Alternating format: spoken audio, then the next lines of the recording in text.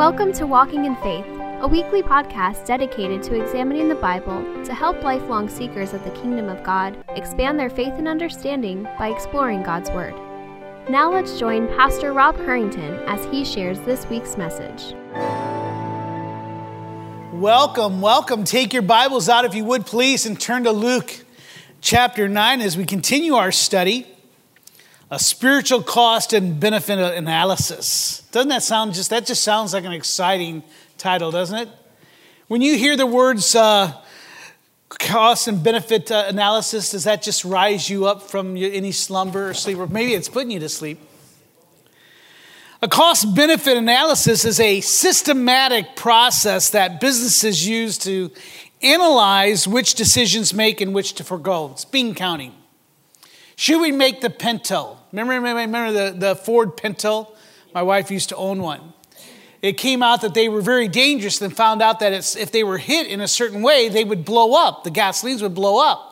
Well, they had done a cost and benefit analysis and found out that it was worth it for them to build this dangerous car because the cost of paying for life insurance or for lawsuits was less than what the profits were going to be. They did a cost and benefit and said, yes, lives are worth less than how much money we're going to make out of that.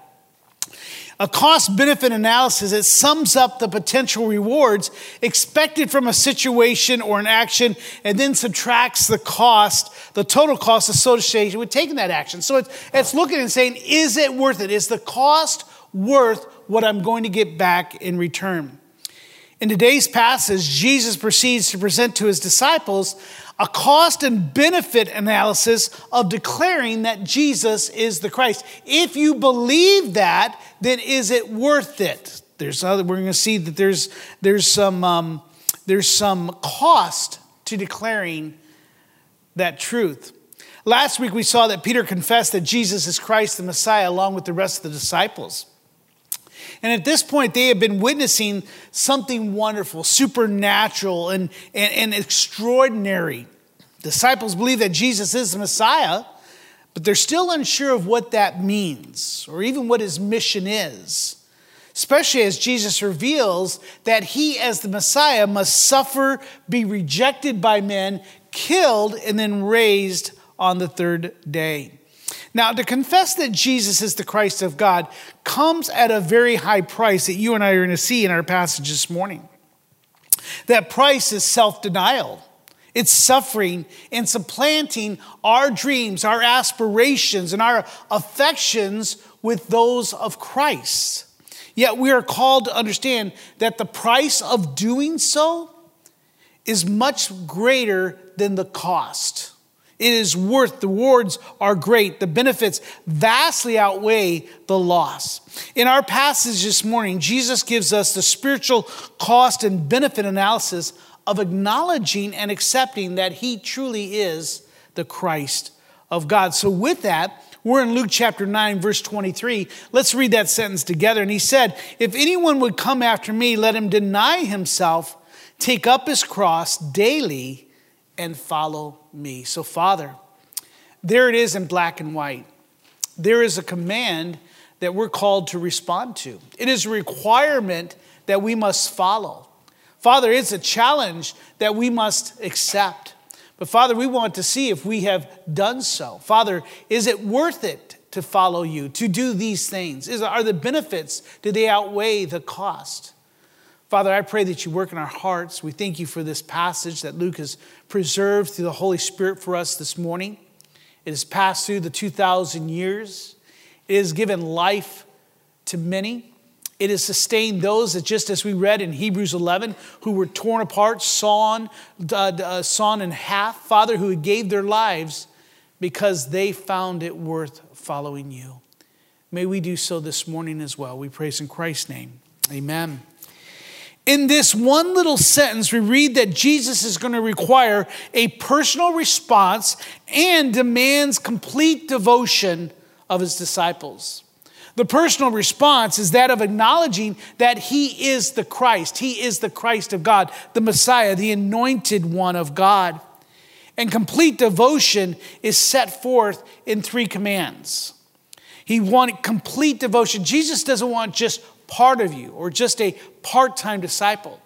He's asking much more of us. And as we see, it follows 3 commands. First, every disciple, if he's going to follow Christ, must deny himself. That's what he says there in that passage. Now, to deny means to disown, repudiate, renounce, and disregard.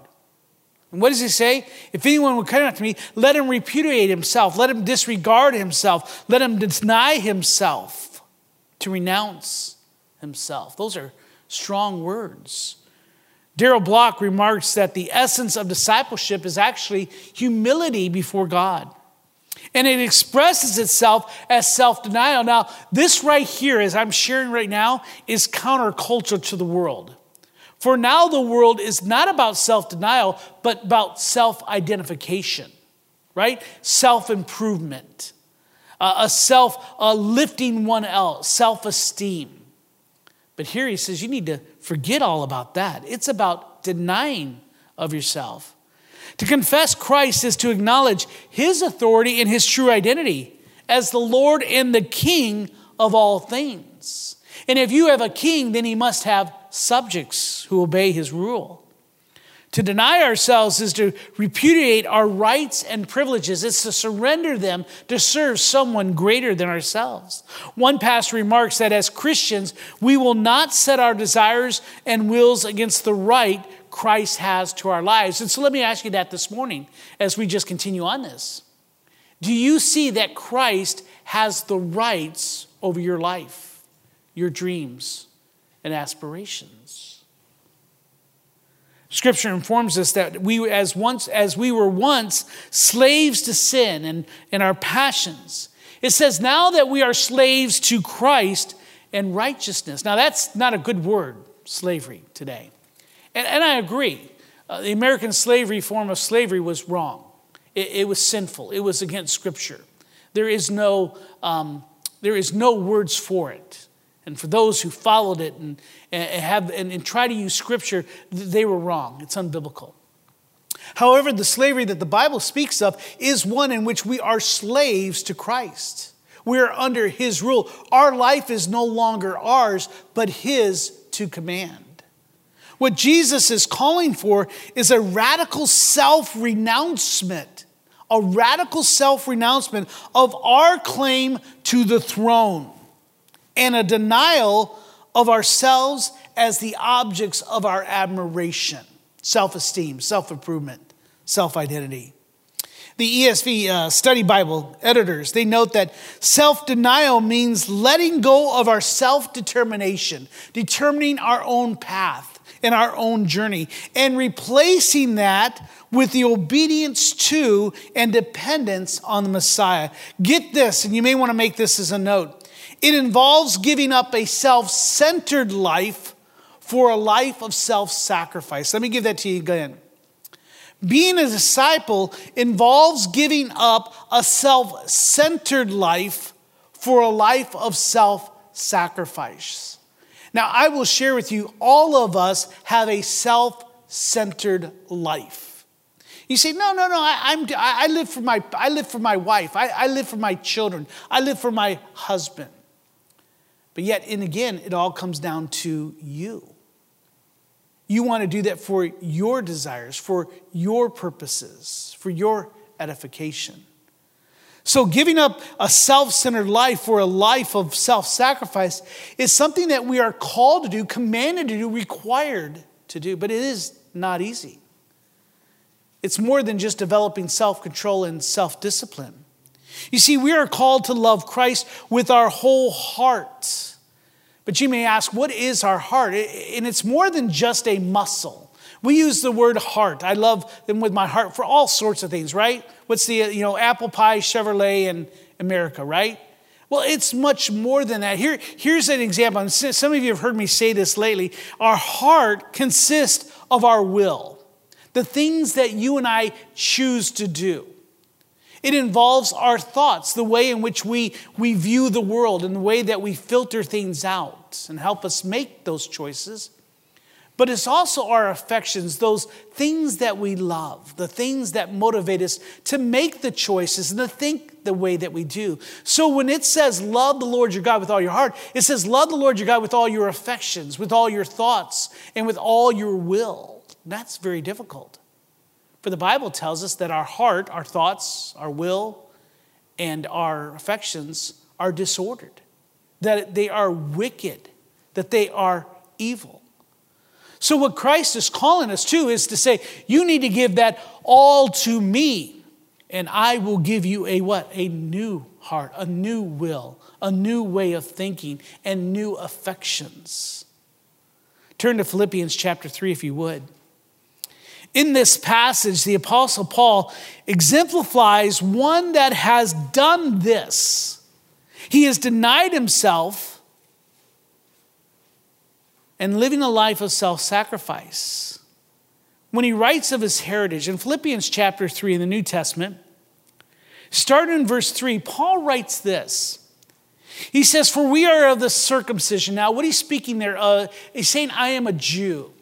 And in those days as well as today, to be circumcised as Jew is to be one who is chosen by God, the apple of God's eye, and all of those are correct. To be of circumcision is to be one that is not a Gentile. And who are Gentiles? Everyone who's not a Jew. To the Jew, the circumcision, to be uncircumcised was to be a heathen, a pagan. You were considered dogs. He says, for we are the circumcision, who worship by the Spirit of God and glory in Christ Jesus. But he says, but we put no confidence in the flesh. Though myself, I have reason for confidence in the flesh also. If anyone thinks he has reason for confidence in the flesh, in other words, for confidence in who they are, you know, that self-determination, that self-confidence, he says, look at me, I stand above everyone else. He says, I have more reason to believe in myself than any of y'all. He says, look at this. I was circumcised on the 8th day of the people of Israel, of the tribe of Benjamin, a Hebrew of the Hebrews. As to the law, I was a Pharisee. I was one who understood the law and taught the law. Verse 6, as to my zeal, as to my passions, to my affections, I was a persecutor of the church. As to righteous under the law, I was blameless. I kept the law, all 365 of them. But look what he says in verse 7. But whatever gain I had for being a Hebrew of the Hebrews, of being a Pharisee, and one who thought himself as righteous, he says, I counted as what? Loss for the sake of Christ. Indeed, I count everything as loss because of the surpassing worth of knowing Christ Jesus, my Lord. Paul does this this spiritual cost benefit analysis. And he says, in the end run, yes, I have all this going for me, but in the end, the wealth of knowing Christ surpasses it all. I wonder if you and I could write this same type of sentence. That you're willing to give up all that you are because Christ is much greater. Going back to Philippians chapter 3,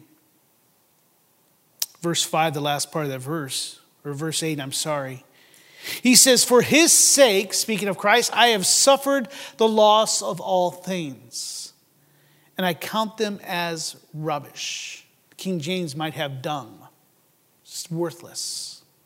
In order that I might gain Christ. That's what self-denial is. Recognizing that who you are, what you have, whatever abilities, intellectual, whatever capacities you have, you're ready to give them up for the sake of Christ. Secondly, to follow Christ, every disciple must take up his cross. And not only take up his cross, but take it up daily. To take up a cross means to be ready to encounter any extremity and any voluntary suffering. The cross, you and I must remember, was an instrument of extreme punishment that was reserved for the worst of criminals, terrorists. It involved a long and cruel death. You died not because you were on the cross, but by I'm not going to be able to say it, by not being able to breathe. Thank you. To carry a cross was a one-way journey. You didn't carry it back. You carried it one way. Jesus qualifies his command by noting that this must be done daily, every day. There are no days off. There is no breaks. There is no compromise with the world or your own sinful desires that still remain in us. It's not like, hey, I'm tired of carrying this cross. Let me go and have a cup of tea. Let me go and binge watch Netflix for a little bit. Oh, wait, I need to check my Instagram for a moment. No. It is to continually to carry it, to suffer, to work our way towards Christ. We're to give no occasion for the flesh to enjoy its sinful pursuits. It is saying no to sin 24/7. Taking up the cross and following Jesus paints a word picture of a man who's condemned, who's forced to carry his own cross to his own execution. In essence, Jesus is telling his disciples to pick up an instrument of torture, knowing where it leads. In our scripture reading, we read of many who did so. The cross evokes a vivid and horrifying image of the death march with all its shameful publicity. It was not done in the dark of night. It was done where all could see. By evoking this imagery, theologian Richard France notes that R.T. France notes that Jesus is calling for a radical abandonment of one's own identity and self-determination, and a call to join the march to the place of execution. Similar to what Moses did when he said he did not consider it worthy to be, or consider it worth to be the son of Pharaoh's daughter. He chose rather the reproach of Christ to be with the Israelites, his brothers and sisters. A disciple or a follower of Jesus is one who denies himself through picking up the cross, ready to sacrifice all, to suffer, to die if need be. It involves a radical choice that goes against our very nature. Dietrich Bonhoeffer, in his book, The Cost of Discipleship, writes that when Christ calls a man or a woman, he bids him come and die. Bonhoeffer was a Lutheran pastor during Hitler's rise to power in Germany. He uniquely understood the cost of discipleship as he founded underground seminaries and wrote literature to encourage the German Christians during the rise of Nazism.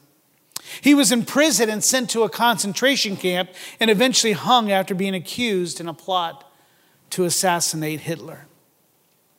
Come and die. Third, after denying themselves and taking up the cross, they are now able to follow Jesus. They are now qualified to do so. And that is what Jesus is calling for. He is calling for a single-minded pursuit of the kingdom of God. Seek ye first the kingdom of God, and all of these things, and his righteousness, and all of these things will be added. But first, seek the kingdom of God. The gospel of Jesus Christ demands our full attention. The Apostle Paul declares in Romans 1:16, "For I am not ashamed of the gospel of God." Why? For it is the power of God for salvation to everyone who believes, to the Jew first, then also to the Greek. You and I must recognize that this call to follow him is important. It is essential. For without the gospel, there is no hope for our families, for our friends, for our children, for those in our sphere of influence. Going back to Dietrich Bonhoeffer and his wonderful influential book, The Cost of Discipleship, he writes this. I have it here on the monitor, I believe. He writes that costly grace is the gospel which must be sought again and again and again. The gift which must be asked for, the door at which a man must knock. Such grace is costly because it calls us to follow, and it is grace because it calls us to follow Jesus Christ. That's the grace that we are saved with. It is costly because it costs a man his life, and it is grace because it gives a man the only true life. It is costly because it condemns sin, and grace because it justifies the sinner. Above all, it is costly because it cost God the life of his Son. You were bought with a price. And what has cost God much cannot be cheap for us. The analysis is that it's much richer to follow Jesus than to deny him. Above all, he writes, it is grace because God did not reckon his Son too dear a price to pay for our life, but delivered him up for us. Costly grace is the incarnation of God. So God says, Jesus is saying here that if you believe that I'm Messiah, the anointed one, the Christ, the Son of God, then you must deny yourself, you must take up your cross daily, and you must follow me. Simple. One little sentence. Jesus sums up what it means to be a disciple. Unfortunately, that is not the gospel that many are hearing today. It's not the call that many are given. Now, after sharing the cost with the disciples, and the cost is very high, Jesus now moves to the benefit side of the analysis. He gave us the cost. Now let's look at the benefits of following him in verse 24. Jesus says, for whoever would save his life is going to lose it. And whoever loses his life for my sake will save it. For what does it profit a man if he gains the whole world and loses or forfeits himself? For whoever is ashamed of me and my words, of him will the Son of Man be ashamed when he comes in his glory and the glory of the Father and of the holy angels. When Jesus says to save his life, save means to keep safe, to preserve, to rescue, and to bring in health. That's what it means when he says, I've come to seek and to save the lost. He's come to restore, to bring to health, to preserve it, to rescue our lives, to restore that which was broken. While when he says to lose our life, it means to destroy, to kill. Without Christ, we are lost, and our lives are broken by sin. And we are destined to die and to spend eternity in hell. I know that is unpopular, but you and I must not deconstruct that. Jesus spoke about hell more than he spoke about heaven and the kingdom of heaven. Hell is real. There's no song that says, black is black, white is white, hell is hot, and sin ain't right. Little ditty there. And there's truth to there. There are many who want to deny that hell is real, deny that it's not really a place, or disregard it, or try to limit it. But hell is very, very real. We're going to see that later as we continue through our study of Luke. To live without Christ is to live with no hope. It's to live with a crumbling foundation. It's to be blinded to the beauty of Christ and the Creator. It just blows my mind that those who look through the Hubble telescope or through the minute microscope into the organisms of life and the beauty of creation, and they look and see these beautiful, wonderful, magnificent, complex things and say that there must not be a creator. How can that be so? But they're blinded. We're like monkeys with a hand stuck in a jar. Have you ever seen that? Experiments they do, they throw a banana in a jar. The monkey walks up, puts his hand in the jar, grabs the banana, but then he can't pull his hand out of the jar. And he can't figure it out, so he's walking around with a banana in his hand, but his jar is still there, and he can't do it, not realizing that all he has to do is do what? Let go of the banana. And his hand comes out of the jar. Well, you and I are like that. We're walking around with our hands in the sin jar, holding on to our sin, wondering why we can't get rid of this jar. What it shows is that we're living lives of futility, of no purpose, missing what God has for us. We're running to and fro like mice on a wheel or like chickens with our heads cut off. However, Jesus rewards his devoted followers. That's the cost and benefit. Yes, follow me, do these three things, and I will give you something much greater. But to you and I, the desires of our flesh and the passions of our sin are too big. Madison, we talk about that. Madison Street has just taken all of our desires and magnified them so much that they're so big that we can't see anything else. Jesus points out that an investment in him truly pays dividends. There is no taxes on it. There is no inflation in following Christ. Jesus presents his disciples a grand bargain. You're going to take a loss in this temporal life by giving up those things that you desire the most. But I'm going to give you something greater for eternity. Discipleship is costly. But as we see here through Scripture, that it is worth the price. Just as Jesus' rejection on earth is going to lead to vindication and glory in heaven, and we see that, those that choose to follow Christ should expect the same experience. Missionary Jim Elliot, who was slaughtered along with 4 other men in trying to bring and share the gospel with an indigenous tribe in Ecuador, he wrote this famous line, "He is no fool who gives what he cannot keep to gain that which he cannot lose." Think about that for a moment. Do you want $1 million today? Yes. But you will not take any of that into eternity. And that's what he's saying. I will be willing to lose my life to gain that which cannot be lost. That pearl of great price.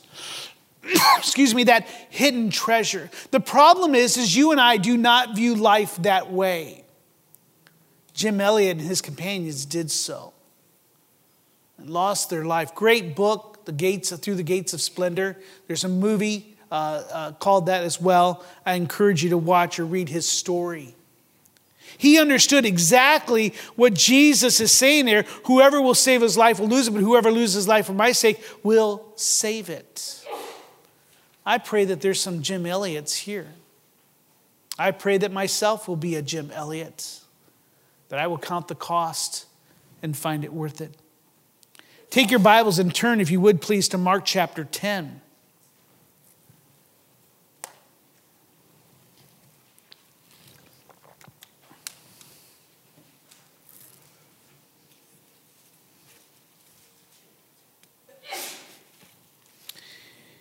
In Mark chapter 10, in this passage, we read of a young man that was given this grand bargain. He was challenged by Christ. But he was so blinded in his possessions. In verse 17 of Mark chapter 10, we read this. And as he's setting out on his journey, speaking of Jesus and the disciples, a man ran up and knelt before him and asked him, "Good teacher, what must I do to inherit eternal life?" So he is looking for that great treasure, okay? And Jesus said to him, "Why do you call me good? No one is good except God alone." So in other words, he's understanding that there's something special about Jesus. And he wants to know what Jesus' answer is. So Jesus says in verse 19, you know the commandments. Do not murder, do not commit adultery, do not steal. Do not bear false witness, do not defraud, honor your father and mother. In other words, these are the love your neighbor parts of the Old Testament. In verse 20, the young man said to him, "Teacher, all these I have kept from my youth." Well, that's probably debatable. But in his eyes, he had done all that was required of him. And then Jesus, looking at him, look at this, there's this phrase, I don't know if you ever noticed it, loved him and said to him, "You lack one thing. Go sell all that you have and give to the poor, and you will have treasure in heaven and come and follow me." So he's pretty much saying what he's saying here in Luke. And he's putting it to the test to this young man. But verse 22, disheartened by the saying, he went away sorrowful, for he had great possessions. He would rather keep that which he will eventually lose rather than to gain that which he cannot lose. I know that was complicated. Tongue twister. But he counted the cost. He did the spiritual benefit and cost and benefit analysis. And he said in his heart, God is not worth it. Following Christ is not worth it. I'd rather have my possessions.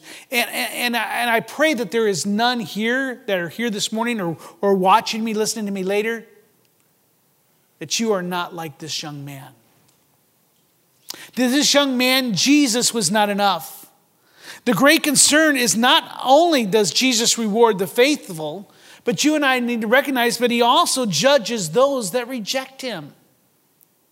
I pray that there are none here listening to me today that are disheartened by these words. For if you are bringing judgment upon yourself. But I pray that you may be emboldened and strengthened and ready to courageously abandon all things in order to gain Christ. I pray that your name may be written as well as along with those from Hebrews chapter 11 in the Heroes Hall of Faith, not in Scripture, but in heaven. You and I must understand that there is a day of reckoning that is coming when Christ will judge the living and the dead for all that they have done. And it will not matter how much money you have acquired. It doesn't matter how much investments you have accumulated. It will not matter how many works of charities that you have donated to or volunteered in. It will not matter what your heritage or your status in life. All of those will be lost. In verse 27, Jesus gives the disciples a word of encouragement when he says, "But I will tell you truly, there are some standing here that will not taste death until they see the kingdom of God." This is a mysterious question or mysterious statements that he's given here. But it's going to be revealed 8 days later or next Sunday if you're here, as Jesus will be transfigured before Peter, James, and John. They will not taste death until they see the kingdom of God. They will hear the words of the Father's approval as he confirms Jesus' identity as the Son of God. This points to the final return of Christ at the end of the age, when he comes not as the suffering servant, but as the conquering prince who slayed the dragon and won the girl. In Hebrews chapter 9, verse 27 and 28, we learn this. "And just as it is appointed for man to die once, and after that comes the judgment, are you ashamed of Christ or are you not? So Christ, having been offered once to bear the sins of many, will appear a second time, not to deal with sin, but to save those who have eagerly waited for him. For those who have denied themselves, take up their cross daily, and are following Christ." It is they who are eagerly waiting and seeking for Christ. Now, we are indebted, as we come and just consider this, we're indebted to the wisdom and ministry of J.C. Ryle. He is a British pastor in the late 19th century. And one of his gems of a message, of a sermon, is what does it cost to be a true Christian? And so we're going to use that this morning to kind of look at it. What does it truly mean to deny ourselves, take up our cross daily, and follow Christ? He opens up his sermon by admitting that, as you see here on the monitor, that it costs much to be a true Christian. But who in his sound senses can doubt that it is worth any cost to have the soul saved? When the ship is in danger of sinking, the crew thinks nothing of casting overboard the precious cargo. When a limb is mortified, when it's dying, a man will submit to any severe operation and even to amputation to save his life. Surely a Christian should be willing to give up anything which stands between him and heaven. A religion that costs nothing is worth nothing. A cheap Christianity without the cross will prove in the end a useless Christianity without a crown. And I believe there are many that are practicing a cheap Christianity. He then answers his question, what does it cost to be a true Christian, with 4 ways, I believe. 4 ways, or I'm going to go quick fire, and I'll go through these quickly. Number 1, it's going to cost your self-righteousness. You and I need to cast away all of our pride and our high thoughts and conceit of our own goodness. For you're here today thinking, I am a good person. I can almost hear you saying it in your mind and your heart. But I'm not that bad. I've been saved. I accepted Christ when I was a young man, but yet your life is not mirrored or exemplify one who's denied himself, of one who has taken up his cross in following Christ. You've been following your own dreams and aspirations. Maybe it's your own anger, bitterness, resentment. Maybe it's your lust. Maybe it's pleasure experiments. Maybe it's some type of a drug or addiction. Maybe it's just following your own path, being your own king. But you need to recognize that you cannot work your way to heaven.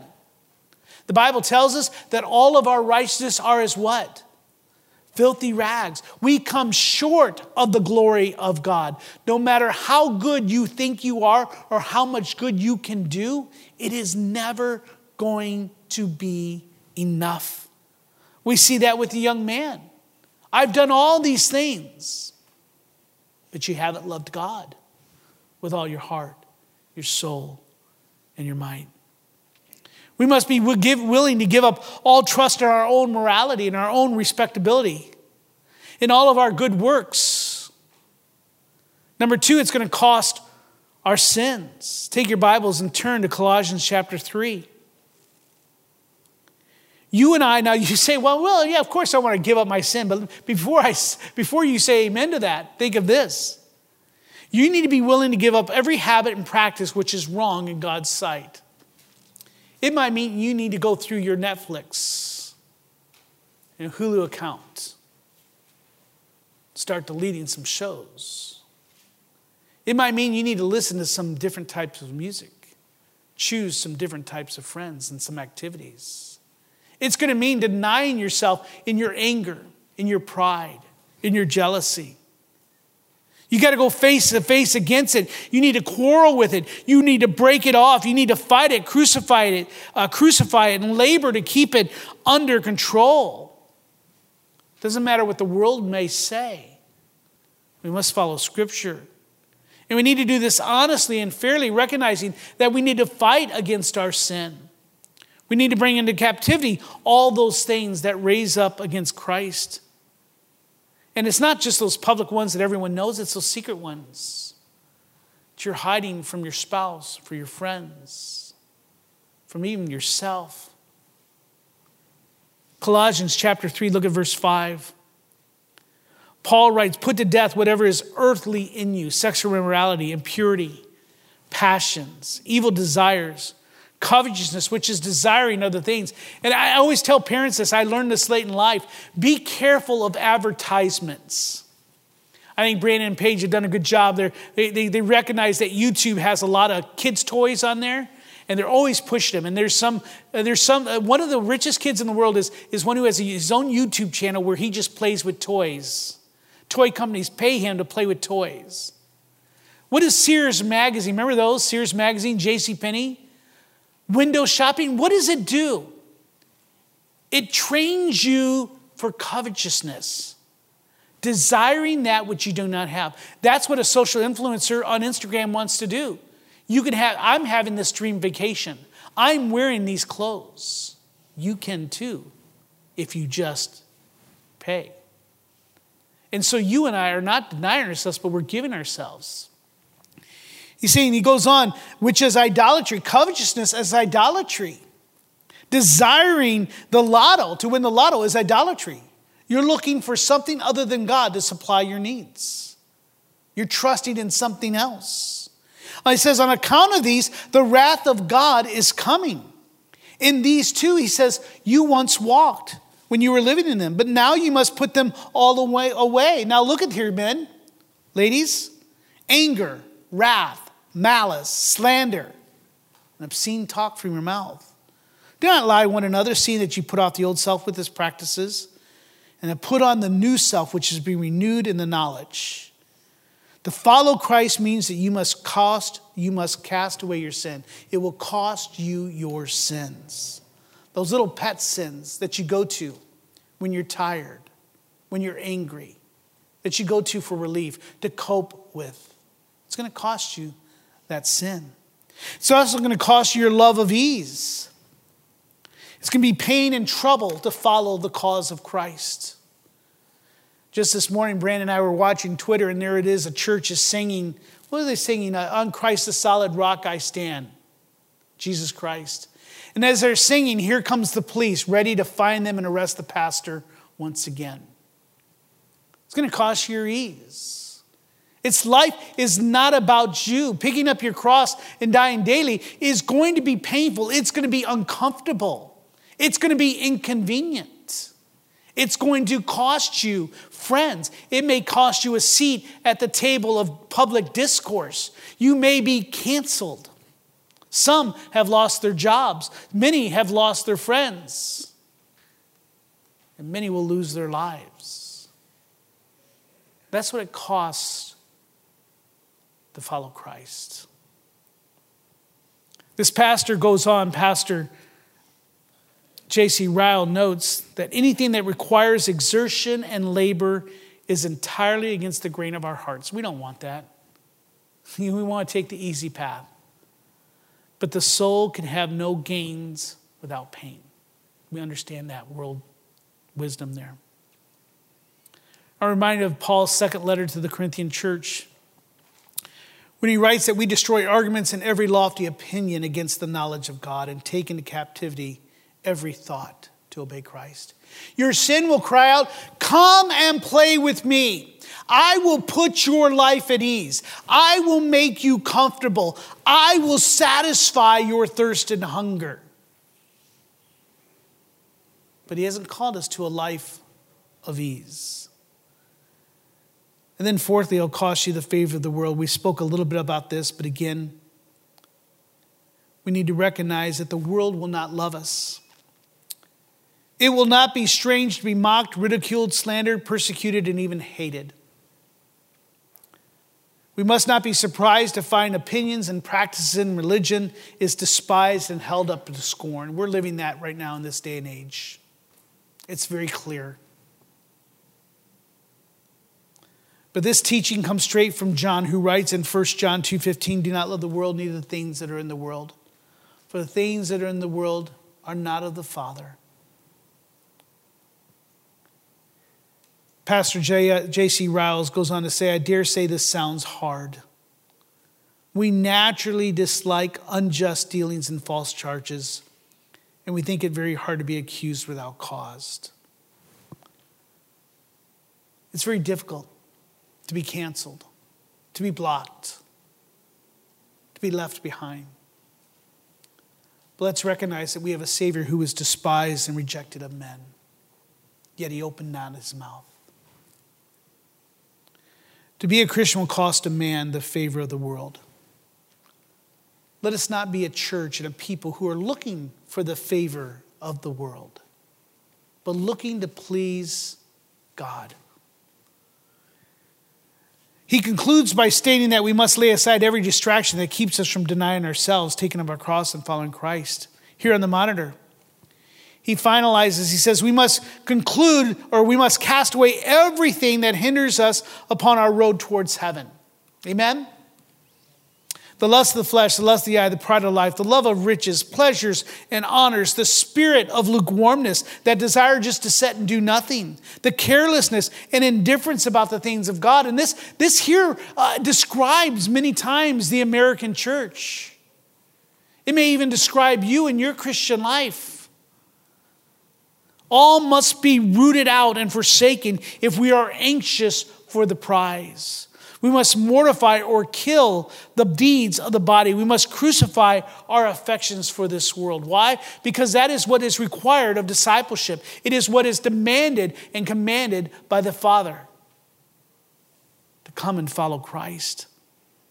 Pastor John MacArthur states that the faithful, effective Christian life is not simply a great emotional adventure filled with wonderful feelings and experiences. And I think that's what the American church is. Just make me feel good. Help me to walk out with a bounce in my step and knowing that, hey, I can do something today. Give me 3 things that I can make myself a better person, or I can make my wife a better person, get my children to obey, have better income, do better at jobs. The Christian life is much more than just a wonderful experience. It is a humble pursuit of God's truth and the conformity to it. Yet why do so many professing Christians burn so brightly only to crash and burn over time? Why do they succumb so easily to sin and forsake the faith? Why do they not overcome or persevere? Why do we see people struggling up, giving up a self-centered life for a self-sacrifice life? Well, it's difficult. Someone may say, why don't Christians in America look like disciples in the Bible or even the disciples in the last century? Where are those who count it better to lose what they cannot keep and to gain what they cannot lose? Where are the Jim Elliots of the world? Where are the Apostle Paul? Where are these men and women? Well, I think we've just gotten to a life of ease. David Platt, a pastor, he says there's a disconnect between us, the first 21st century American church, and the rest of history. We have an unprecedented time of material blessings with a culture that's built on self-esteem, self-confidence, self-identity. And all these things, he says, begin to twist the gospel to be more self-centered. It pushes us to look inward and to rise up man. And I believe that's true for the most part. Generation after generation seems to be losing the great doctrines of Scripture. They're neglecting the commands of God's word. And they're distracted by the cares of this world. One Christian lady that I do not know her name, I just have her name, I think, with an initial. She wrote this on just past week on one of her tweets. I bless God for I don't know who she is or where she's from. But she says, as a Christian, I can make one of three choices in life. Now, this is a Christian. I can choose to carry my cross, which I believe we should. I can choose to drag my cross, or I can choose to sit and stare at my cross at self-pity. As an old me, look what Christ is requiring me to do. It's kind of like the child, right, who has to take out the garbage or pick up his room. We're dragging our feet. We're just shoulders are dipped. Regardless of my choice, my cross isn't going anywhere. Though I might add, someone who has that type of attitude of the last two may not be a Christian. For a Christian is one who's going to pick up his cross daily and carry it. One of my favorite Christian artists is Steve Green. I believe that he'll be the worship leader in heaven. And he has a great song, I Will Serve the Lord. And that song captures well the testimony of the cloud of witnesses that we read about earlier from Hebrews chapter 12 and Hebrews 11, who counted the cost of serving Christ and found it worth it. The song simply says, there marches through the centuries the martyrs of the cross. Those who denied themselves, those who picked up their cross daily and followed Christ. It's all those who choose to follow Christ to suffer any loss.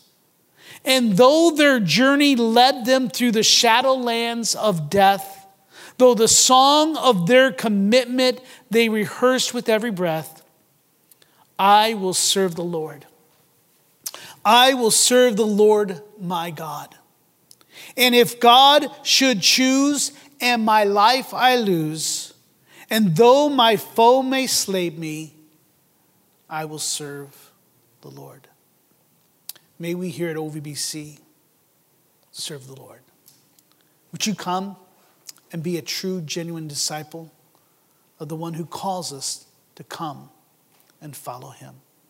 With every eye closed and heads bowed just for a moment as the worship team makes their way and land in for pastor's prayer, I just want you to pause and consider the words of Christ,